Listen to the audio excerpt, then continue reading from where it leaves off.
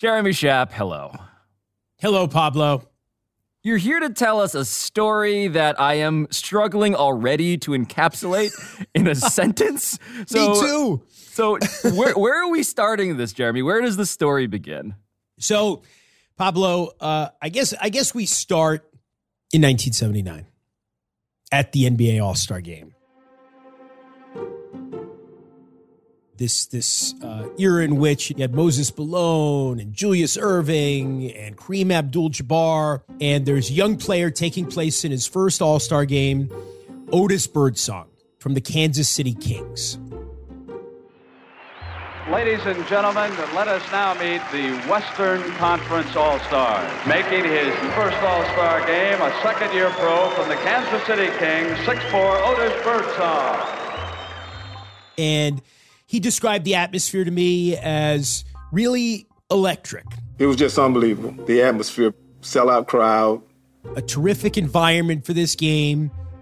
I was second year into the league, still young and excited to be around all those great players. Kareem Abdul-Jabbar and Moses Malone will jump it up. I was the only Kansas City Kings player selected to participate in the NBA All-Star Game that year. And at halftime, Otis Birdsong finds himself in the locker room. He finds himself alone in the locker room. Just happened to be the last guy walking out for the warm-ups before the second half. And suddenly, the door to one of the bathroom stalls opens. This guy comes out of the bathroom stall, and he has on a Kansas City Kings warm-up suit. I mean, here's what's interesting. It wasn't someone he knew. It was someone he did not know wearing a Kansas City Kings warm-up suit, someone he had never seen before in his life. And remember, it's hard to imagine a world, right? 1979, not like today. You couldn't just go on Amazon and order a Kansas City Kings warm-up suit. You couldn't go buy one at the team store. There is a real 70s flair, a Jackie Moon energy to the wardrobe that you're describing. That's exactly right. It's got the tear-off pants, and they're kind of like, I don't know if it's velour, yes, and stripes up and down, and the whole thing. It's very Jackie Moon. And Otis obviously says to himself, who are you? I don't think you play for the Kings. He introduced himself. He said, Otis, my name is Barry, and I need your help. And this guy says, my name is Barry Bremen. I'm an imposter. I've got a bet going with my friends. Will you help me? Will you help me get onto the court, participate in the warm-ups before the second half, take some shots, get into the layup line, throw some passes around. And so Otis Birdsong, young Otis Birdsong, is, again, in the bathroom, and this guy is saying all of this to him. Right. And his response is what? His response isn't, I'm getting security. His response isn't like, get the hell out of here. There's some lunatic in the locker room. He says, I'm like, sure. I mean, I'm in. I'm a jokester. And, I asked Otis Birdsong why you would have that reaction. He's like, well, there was just kind of a look about him. He had this confidence, and he was a good-looking guy, and I just, basically he didn't think he was a serial killer. And he was like, yeah, of course. Why wouldn't I help you? So after enlisting the assistance of one Otis Birdsong, Barry Bremen goes out onto the court as a Western Conference All-Star. We get in the layup line, and I let him get in front of me. Sure enough, he goes in and starts shooting layups. And, there are these legends, these future Hall of Famers, all-time greats. They're on the court, too, warming up for the second half. Brent Musburger is calling the play-by-play. He's looking around. He's looking at his scorecard. Huh? Steve, over at the scoring table is a gentleman dressed in a warm-up suit from the Kansas City Kings who came out as an additional man, and he was shooting layups. But nobody kicked him out kicked him off the court. He was out there. He was taking shots. He was in the layup line. At first, I was a little shocked that, what is this guy doing? But it's hilarious because no one is stopping him. You know, guys are laughing. You know, first it's like these double takes, right? You know, like, huh? What? Who? And then, you know, you don't want to be embarrassed. Right. Who would possibly be doing this if they weren't actually a Kansas City King? He went over to the huddle, and Dick Motta looked up and said, I don't want to be rude, but who are you? And finally somebody says, I don't think you should be here. He was an imposter. They had to escort him off the floor. It's not like, you know, they send in the SWAT team to grab him off the court. Somebody says, yeah, no, not you. And he's like, all right, I'm done. And that was it. Eventually, someone found out that he was an imposter.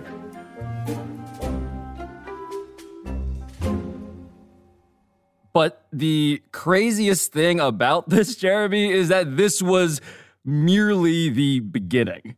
This was the very beginning of the story of Barry Bremen, the great imposter. And as the great imposter, Bremen would achieve more than a modicum of celebrity in his time. Barry Bremen has struck again. He was an imposter, an insurance salesman who won a $300 bet by posing as a pro basketball player. Brent Musburger looks at me, and his facial expression with his eyes like came out of his head and said, who the hell is he? Bremen, the great imposter, is at it again, passing himself off this time as a professional golfer. What is this, This is right before I teed off the U.S. Open in Inverness. I played 9 holes, and I parred the first 3 holes. I mean, I was terrific. Barry Bremen, ladies and gentlemen, the great imposter. I'm Barry Bremen. Hi, Barry Bremen. Yeah. I'm an imposter. I get a chance maybe to play a little bit, and then I go home with my 3 kids, and I'm Barry Bremen again. And it's a remarkable story in and of itself. But after all these years, it turns out that the most remarkable part of the Barry Bremen story is about something else entirely. It's about family, and it's about fame, and it's about chutzpah and identity. And it's about the greatest reveal of all, fashioned by the great imposter. If you're of a certain age, you probably remember Barry Bremen, a guy who is best known for dressing up as pro athletes and sneaking into televised sporting events. But Barry was also a totally normal family man and a beloved dad. So today, Jeremy Schaap tells us a story that is so wild that we actually couldn't fit it into just one podcast, about how Barry Bremen first launched his career as the great imposter. And then we continue the story tomorrow, where it takes a turn that no one saw coming. I'm Pablo Torre. It is Tuesday, July 12th. This is ESPN Daily.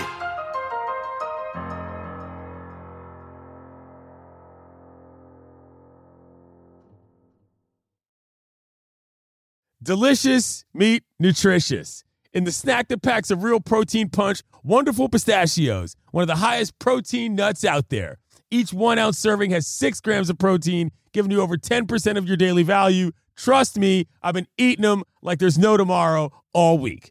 Wonderful Pistachios also come in a variety of flavors and sizes, perfect for enjoying with your family and friends or taking them with you on the go. And you, like me, are on the go a lot. Taking the kids to school, hopping from meeting to meeting, shopping for groceries, whatever it may be. Well, the good news is not only are Wonderful Pistachios a complete protein providing all 9 essential amino acids, they're also great for all your adventures. So whether you're a pistachio purist who loves cracking open every nut or you prefer the convenience of no-shells pistachios, Wonderful Pistachios has got you covered. Grab Wonderful Pistachios and elevate your snack game today. Visit WonderfulPistachios.com to learn more. Jeremy, it often feels like this show mostly just exists to mine stories from your incredibly unusual childhood. right? Because you grew up the son of a legend yourself, right? I mean, Dick Schaap is this mythological figure to people who do journalism and storytelling and the sort of stuff that you and I do now. You know, my dad was a terrific reporter. He was a best-selling author. He was a figure on network television. So people knew him. But he knew people. He knew everybody. And he reveled in it. And he liked to talk about collecting people. That was his hobby. Yeah, the way it's put in the film, Jeremy, is that your living room, your dad's living room, was this salon for bold-faced names for Hall of Famers of all kinds. Yeah, no, it really was. You know, Will Chamberlain was at the house, or, you know, Muhammad Ali was at the house, Tom Seaver, you know, and Earl Monroe and Phil Jackson and the Knicks of that era in New York and the Mets of that era, Joe Namath. And these people were legends. And they were also just, you know, the guy having dinner at our house. And so I grew up around that. Yeah, Jeremy, I'm sorry. I just can't get my head around the image of a little tiny, teeny Jeremy Schaap hanging out with the Big Dipper. But yeah, this film that you've made for E60, The Great Imposter and Me, as it's titled, it is about one of those people who came through the Schaap living room, somebody who I think most listeners won't know about, but someone who you say was actually more interesting than all of those Hall of Famers, all of those legends you just graciously name dropped for us. I try. And this guy's name is Barry Bremen. So tell us Barry's origin story and where the Barry Bremen story begins. So Barry is, by the time he enters my father's life in 1979, he's a guy from suburban Detroit in his early 30s with a family of three, raising a family in the suburbs, a very conventional existence, working in insurance. And he had grown up in the Detroit suburbs, and he'd gone off to Michigan State, and he met the woman who would become his wife, Margot. And so he was on this path.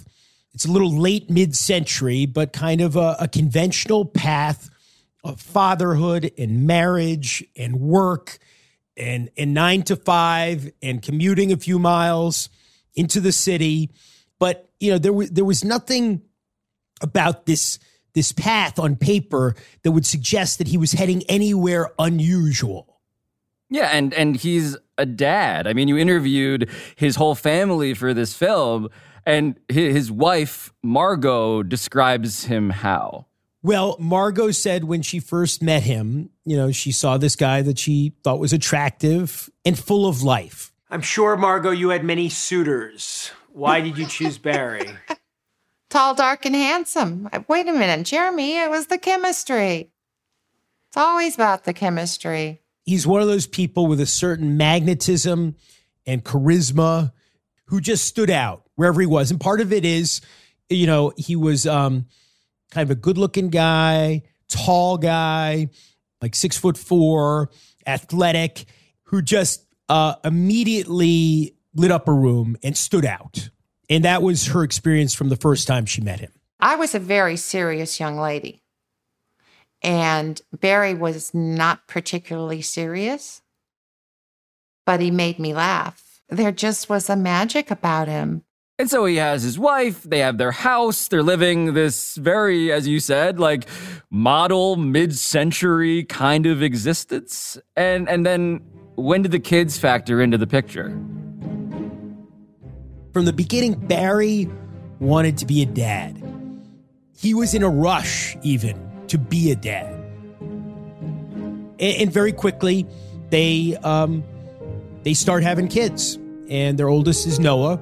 You can say whatever you want about my dad, but nobody loved life more than he did and lived it, period. And then a couple of years later, Adam follows. And a few years after that, their daughter, Erin.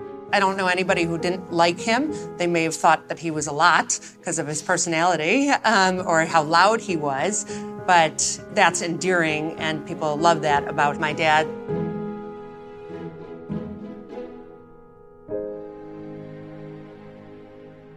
So 2 boys and a girl, and their personalities in many ways would turn out to be a lot like Barry's. And Adam, who has cerebral palsy, you know, in some ways, I think that bond with his dad and what was required because he had and has cerebral palsy and that connection was remarkably strong. So, Adam, what kind of relationship did you have with your dad? He was the greatest. We always had a love for sports. We just, I remember every Sunday we'd sit down on the couch. We'd watch the Lions lose week after week. And we would say, damn it, these Lions stink. And so how would you describe Barry Bremen's parenting style, Jeremy? Over the top, I think is one way.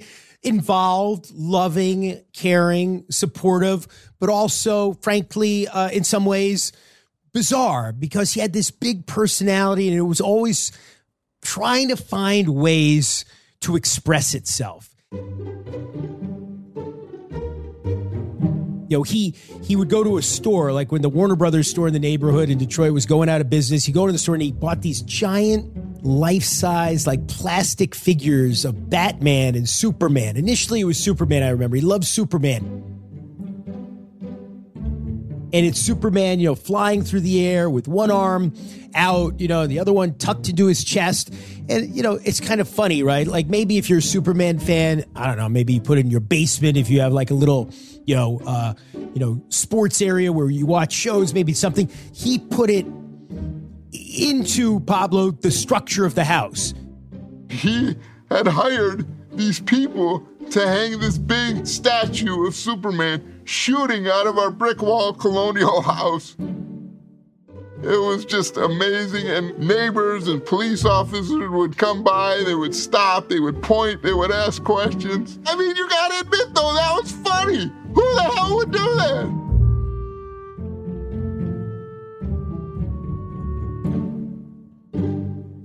And so this dad who's like that guy, who is that dad, the guy around whom hijinks seem to ensue, how does he carry himself at his real job when he's at work?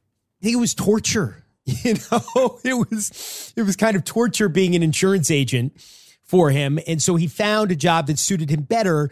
He became a product representative. I think that's what they call it. This was like being a salesman for sometimes weird, wacky products and going to trade shows and that kind of stuff. And that would give him a little bit more of a taste, I think, of the human connection he was looking for in his job. But we have this video of him at a trade show. Tell me about this product as compared to Rubbermaid. Is it a better product for storage? It's no good. No good. Well, good to see you. But it's still not enough, right? There was still something inside. There was a performance artist. Jeremy, he's carrying around a camcorder, I guess, like at these things. Like these are videos that he was filming himself. Yeah, no, he was hungry for celebrity and stardom and attention. We have Herb Pinskoff. How you doing, Herb? How long have you been coming to these shows, Herb? My favorite part of that clip is the guy, Barry asks him, so how long have you been coming to these trade shows? And he could not look more miserable. He looks like he's in the Battle of the Somme. And he just deadpans about 112 years. How long have you been coming to these shows? 112 years. You look marvelous, Herb, really. Serious, you really do. And so this performance artist who is trapped in the body of a product representative, at what point does that guy break free, Jeremy? When does he seek this national, wider audience for his art? Well, like so many of these things, right? It's kind of like an epiphany. And, he's at the West Bloomfield Jewish Community Center, a likely place for something like this to happen. And he's playing basketball with his buddies, including was a guy named Billy Barris, whom I've also known for a long time. We're playing in a basketball league at Jewish Community Center and talking about the All-Star game coming up.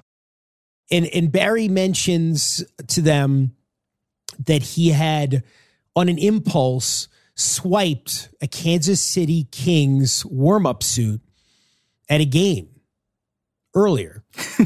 And there was something in his brain that was starting to click. And so now he's got this warm-up suit and he's playing basketball. He's telling the guys that he did this. And they start talking. It's not exactly clear, like many of these things lost through the mists of time, who first suggested it. They said, hey, the All-Star game. They were talking about the All-Star game. It's here in Detroit. Barry says to a few of us, I'm thinking about crashing this All-Star game. Wouldn't it be something if you use that warm-up suit to get onto the court at the All-Star game and do something, whether it's in warm-ups, whether it's in the game, basically make a spectacle of yourself at the All-Star game.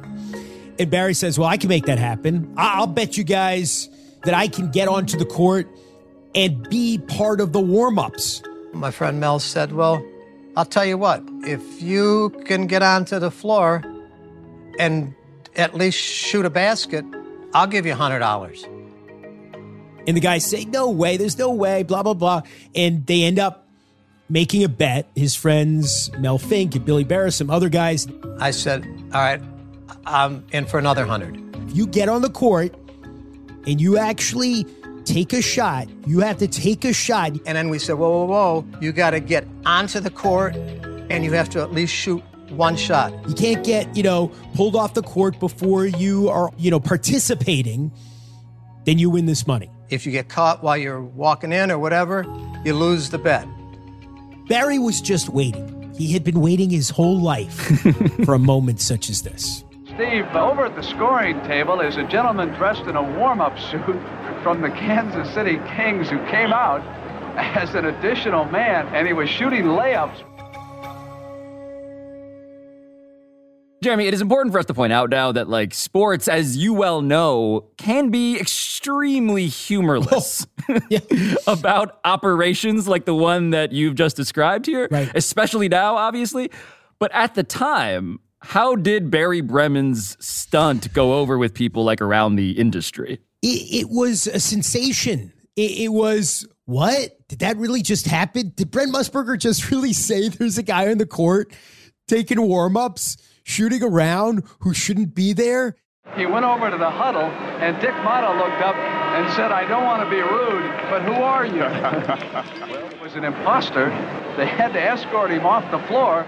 And people just got very excited about it, not just locally in Detroit, but, it aroused the storytelling instincts of a reporter in New York, namely Dick Schaap, who loved this kind of stuff and said to himself immediately, Barry Bremen, he's my kind of guy. This is my kind of story. His name is Barry Bremen. He is 31. He is our Sportsman of the Week, and he is sitting next to me wearing his warm-up uniform. Barry, how did you get on the court at the All-Star game? Well, we had it planned that when the players were coming out of the tunnel, that I would sneak. I had an overcoat covering this top part, and I had Levi's covering the bottom pants. And at this point, Barry Bremen is just off and running, right? This is the moment in the spotlight, Jeremy, that he has been clearly waiting for his entire life. Yeah, so he comes to New York to do the Today Show with my dad, and he and Margot come in, and, they're these young parents. They got 3 little kids at home, and all of a sudden, they're partying at Studio 54. We went to New York City, and we went to Studio 54, and we did all the things that, as a Midwesterner, you read about or you hear about, but you don't actually get to do. And, they're on the Today Show, and then they get a phone call from, the summit, from Mount Olympus. In this era, the ultimate recognition that you have made it, The Tonight Show with Johnny Carson. And they're flown out to L.A., and Barry's on the couch sitting next to Johnny. Barry was on national television last Sunday as an imposter in the lineup at the NBA All-Stars basketball game. And he pulled it off. Barry? Well, what happened was we were going in line for layups, and McGinnis had given it to me, and I passed it back to him, and I'm looking, and Brent Musburger looks at me, and his facial expression with his eyes came out of his head and said, who the hell is he? Yeah, I can see him looking at the rundown. Exactly right. And by the way, there's no hint of nervousness, anxiety for a guy who is completely, again, fish out of water. This is not his environment. He's an insurance agent. And now he's sitting there with Johnny Carson. You would have thought that he was like David Brenner. Yes. He's so comfortable. Jeremy, watching these clips, I'm like, how is he so confident about everything that's happened? Yeah, I wish I had a scintilla of Barry's confidence, Same. And so at this point, the question that Musburger had asked, right? Who the hell is he? Rightfully asked. Right. It seemed like Barry didn't even want to so much answer that question explicitly as much as he wanted even more people to just keep asking it. That's a very good way of putting it. Yeah. So he's like, all right, I did this. This is not the end. This is the beginning. This is what I am now going to dedicate myself to. I have created this alter ego, this Barry Superman who can, play basketball, with the All-Stars. What else can he do? Well, how about the U.S. Open? that's not too hard. In golf, tennis, that would have been a reach. But he decides, and he's a pretty good golfer, says, you know what? Next up, the U.S. Open. I'm going to play at the U.S. Open. Seems like it might be a complicated operation, right? I mean, but again... You would think. But again, he pulls it off. Well, Bremen, the great imposter, is at it again, passing himself off this time as a professional golfer, and he actually played a practice round at the U.S. Open at Inverness. I had noticed in the practice round that all you really had to do is walk around with a caddy carrying your clubs. And as long as you had a golf glove on and golf shoes, that you could basically go anywhere you want and pretend you're a golfer.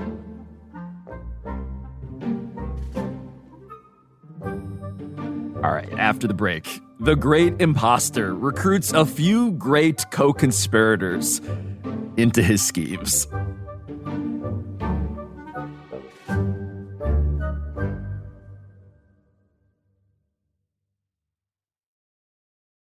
Now let's talk about the play of the week. The pressure to follow up Hypnotic and Cognac weighing heavy on the team. Hypnotic was in the cup, blue, and ready for the play. And boom, Añejo Tequila came in with the smooth assist to Hypnotic's tropical fruit finish. Shaken, strained, poured. It was green and good.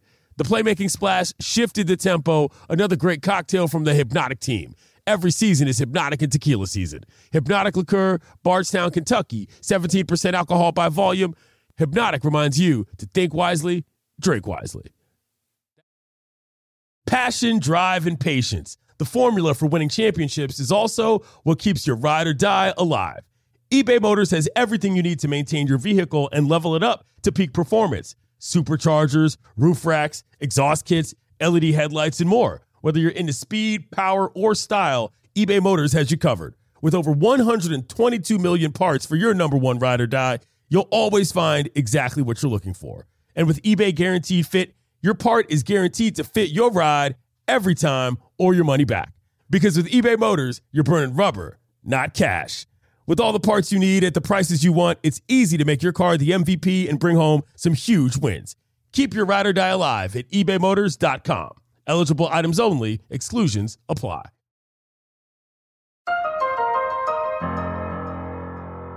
So Barry Bremen, a suburban father of three, an insurance agent / product salesman, he's found his calling as a sports imposter. He has snuck onto the court at the 1979 NBA All-Star Game. He has successfully infiltrated the golf course at the U.S. Open.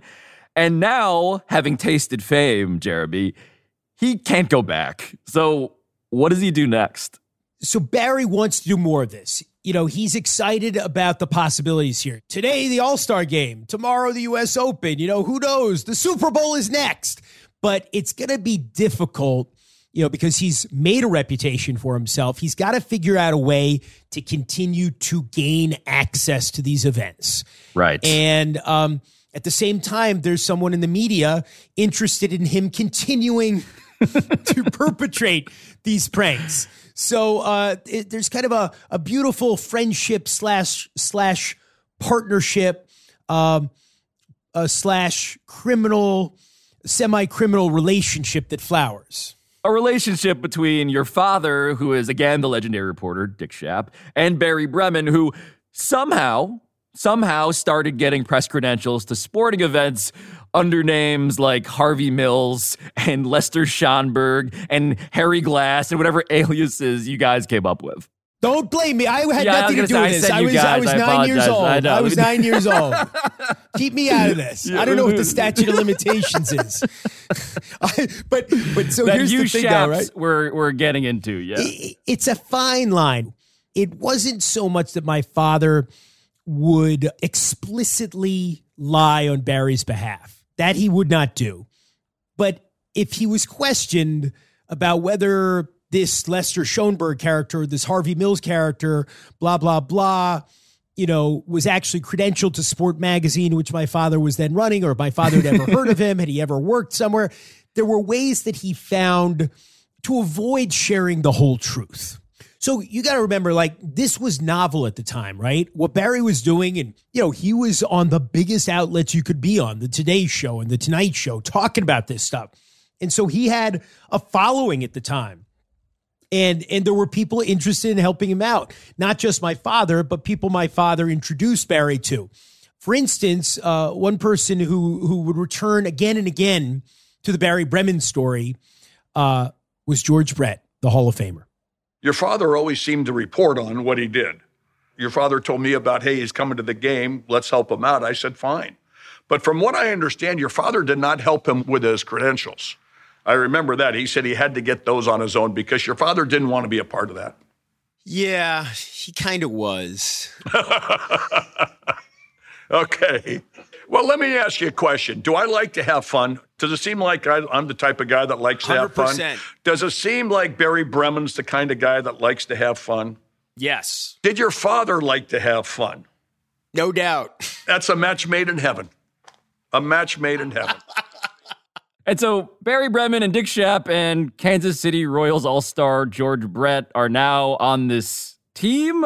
And what do they want to do next together? Well, obviously, if George is going to be involved, it's got to be the All-Star game, the baseball All-Star game, the Midsummer Classic, one of the most important dates and events on the American sports calendar. And of course, George would be there, obviously, representing the American League as its perennial third baseman in this era. And George helped out. Shortly before the start of Tuesday's All-Star game, Barry Bremen slipped into his uniform, number 13 of the New York Yankees. Barry's out there. He's on the field at the All-Star game wearing the Yankees uniform. He wasn't going to be a Texas Ranger. He wasn't going to be a Cleveland Indian. He's Barry Bremen. He's bigger than that. So he's out there and he's shagging fly balls. And of course, he has a microphone on him because this is all part of a story that my father is doing at this point for NBC News. I got it. Tell me when the ball's coming. Where do I throw it? And he's talking to these all-stars, and it's very much like his conversation earlier in the year with Otis Birdsong. Hi, I'm Barry Bremen. This is my plan. This is what I'm doing. I'm Barry Bremen. Hi, Fred Lynn. Yeah. I'm an imposter. You could see that, this guy is not here to do anyone harm. The players react in a positive way. Yeah, they're trying to figure out who you were. Where did you get the uniform, though? And someone made it for me. No, he's non-threatening, and he's kind of inviting them to, be in on it, too. Right. Hey, we're just having fun here. You want to have fun? Or at least don't blow the whistle on the fun. And they never did. They would never do it. It was never the players. The best part for me, Pablo, probably this whole story, the whole thing, the best line is Barry's introducing himself in the outfield to all the players. Hey, I'm Barry Bremen. I'm an imposter. Hey, Barry Bremen. I'm an imposter. And it's Fred Lynn and Jim Rice. And, and they're like, oh, hey, Barry. Hey, Barry. And he introduces himself to the lone representative of the Cleveland Indians, a pitcher named Sid Monge. He was not a superstar. His response to Barry saying, I'm an imposter is, I am too. My name's Barry Bremen. I'm an imposter. Oh, I am too, man. You're an imposter? Yeah. Which is one of my favorite things ever.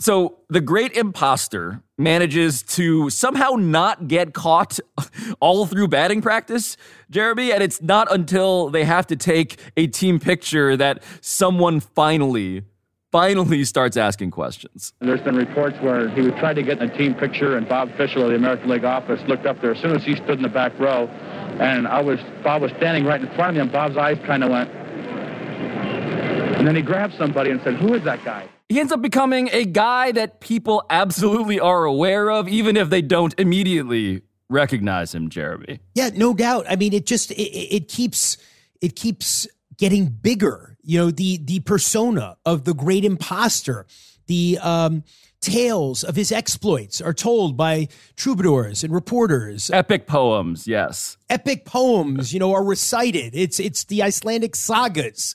You know, he becomes like a big deal. He's on Larry King Live. You know, he's sitting there with Letterman. He is actually a businessman from Michigan who calls himself the great sports imposter. Please welcome Barry Bremen.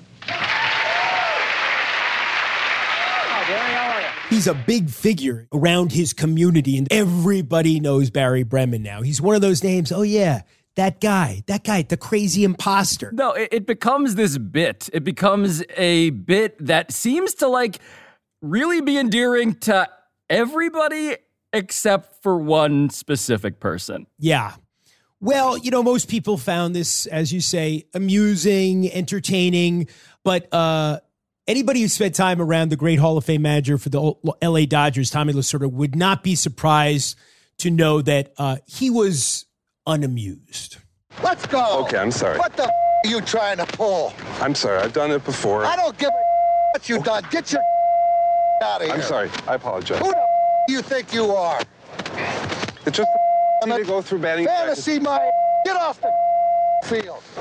And Lasorda raises a good question, honestly, which is like, why isn't he in jail, Jeremy? Are people worried he will be in jail? Like at home, how is his wife? How is Margot feeling? How is that on the home front going over?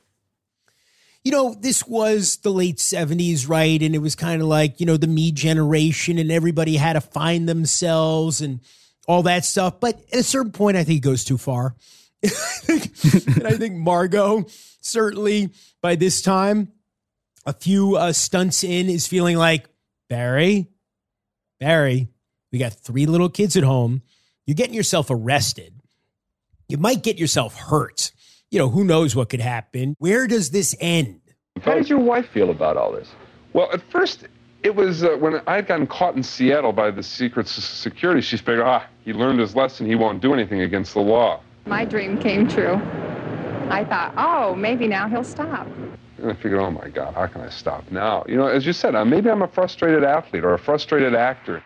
And so where does it end, Jeremy? What does it take for the great imposter to stop? Well, one of the things that contributed to the end of the great imposter era was, I think, what Barry Wood himself had admitted was an ill-advised stunt, which took place on national television, live national television, tens of millions of people watching at the 1985 Primetime Emmy Awards. So at the Emmy Awards, Barry has this plan. Somehow, some way, he's going to be at the lectern at some point during the ceremony with whatever it was, 50, 60 million people watching, some absurd number, and accept an Emmy. And his hope was that he could figure out, there's always somebody who doesn't show up. At the Academy Awards, it would be George C. Scott and Marlon Brando. Maybe there was somebody like that at the Emmys. And so Peter Graves is handing out the award, announcing the award for Best Supporting Actress in a Drama. And Peter Graves, Mission Impossible, opens the envelope and he says, for Outstanding Supporting Actress in a Drama Series, the winner is Betty Thomas, Hill Street Blues. And On the TV clip, it looks like she's right there. But I think, Barry had suggested to me at one point that he thought he didn't see her coming up to the stage. And so he thought, oh, Betty Thomas must not be here. And so he goes to the lectern and he takes the Emmy Award, the statuette, and he starts giving a speech, an acceptance speech. Betty was not able to be here. She asked for me to accept this award and thank everyone. And, there is some confusion on the face of Peter Graves and others. There's a great cutaway, David Hasselhoff. And when Betty Thomas starts walking up, it's priceless.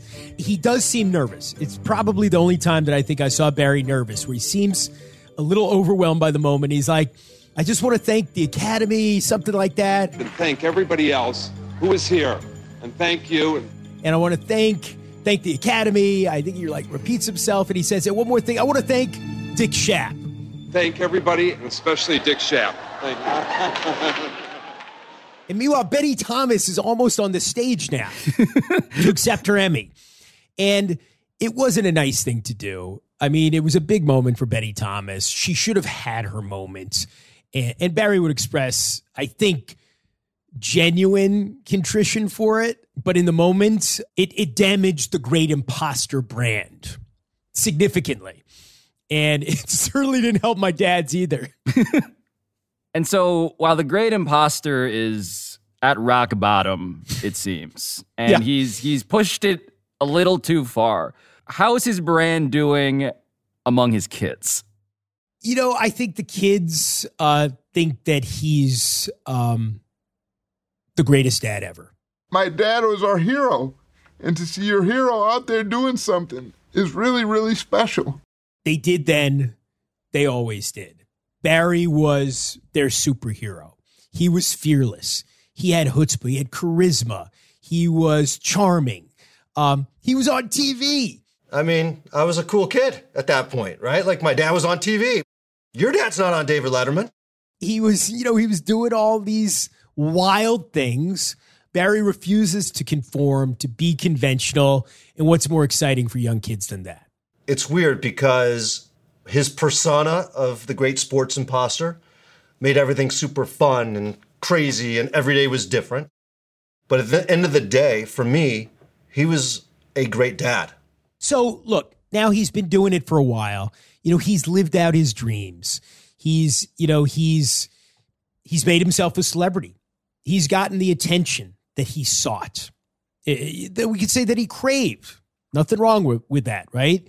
Maybe he went a little too far. The Dallas Cowboys cheerleader thing, that was a big one. The Emmys thing was a bad one. The Dallas Cowboys cheerleader thing where he dressed up as a Dallas Cowboys cheerleader, to be clear. Yeah, that one did not last long.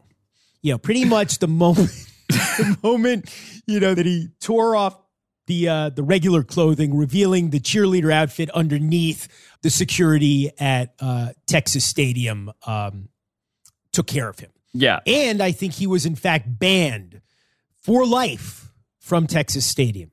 He was arrested. It was a tough one. He'd had some tough ones, right? And he'd done it. And now it was time to be Barry Bremen, the suburban dad, again. So why are you giving it all up? Because I've done it all. I've had fun doing it. It was great. Age has something to do with it, Oh, too? yeah, absolutely. You're turning 50 tomorrow? Turn 50 tomorrow. And so as Barry Bremen has hung up the cape, the Great Imposter is retired, and he's now in the suburbs being a dad. How did your families, the Schaap family, the Bremen family, how did you guys stay connected in those following years? Even when the Great Imposter essentially went into retirement, he and my dad, their friendship remained very strong. They loved each other, and the families became close. And I got to know Barry's kids well. We went to each other's celebrations and so forth and all of that. And my dad and Barry really were tight right up until the time my father died in 2001. Then nearly a decade after my father died, Barry got sick himself.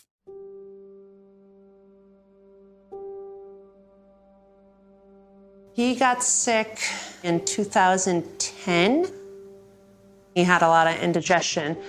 So we took him to the hospital and they did a full scan of his heart and said that super healthy, you're doing great. But a couple months after that, he really didn't feel well and was having a hard time breathing. So I went to the doctors, and that's when they found that he had stage 4 esophagus cancer. Barry fought. He was always optimistic. I remember talking to him at this time. He always thought he would find a way to get better, but he didn't. And he ended up dying on his 64th birthday in 2011. And it was shocking for anybody who knew him because he was this powerful life force. And I think, it was stunning for his kids, for Noah. Cancer sucks. It's cruel. And, I think until his last breath, I never thought he would die. To see your superhero go down, it's the worst feeling in the world. For Adam. It's the toughest day of my life. I didn't know what to do. I called Noah and I called Aaron, and we just started crying. I don't tell people a lot of this, but I always thought because I was in a wheelchair and had cerebral palsy that I basically took it for the team. I'm fine being in a wheelchair. I'm fine having my challenges, but don't take anybody else away. For Aaron. It was very hard on all of us. A piece of your heart is broken and taken, and the world is not as colorful with him not here.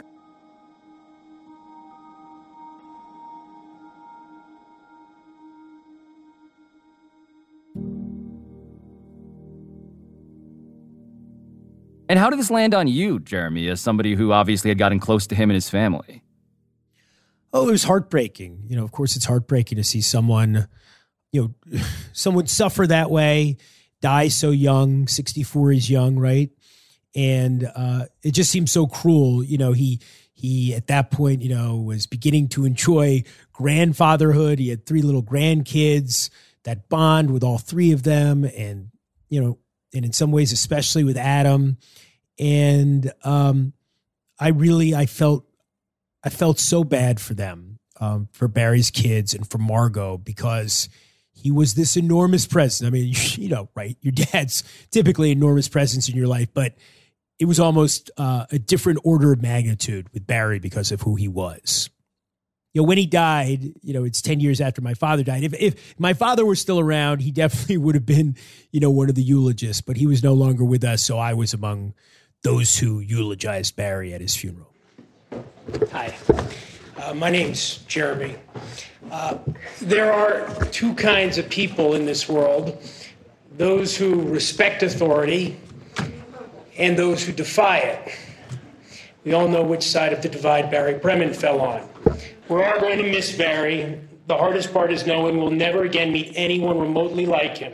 So, it was a very sad day, right? We said goodbye to Barry, paid tribute to the great imposter, and Barry loved being a dad so much. This guy who had made such an impact and left such a legacy, and the strongest legacy was certainly as a father and as a husband.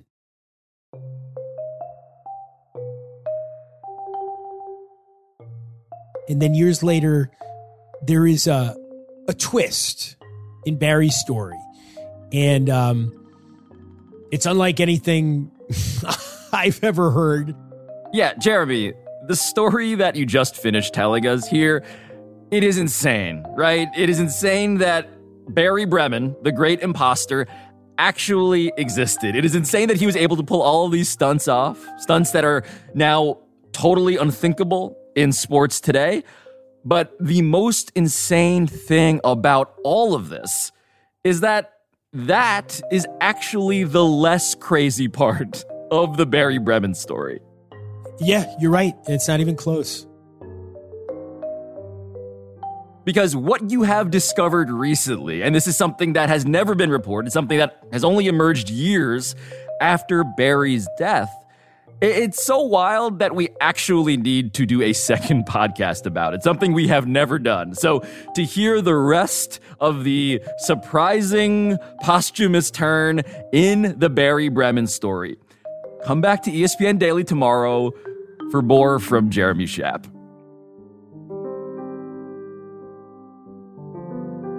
But if you can't wait that long, you can also see it play out tonight on ESPN at 7 p.m. Eastern in the E60 film, The Great Imposter and Me.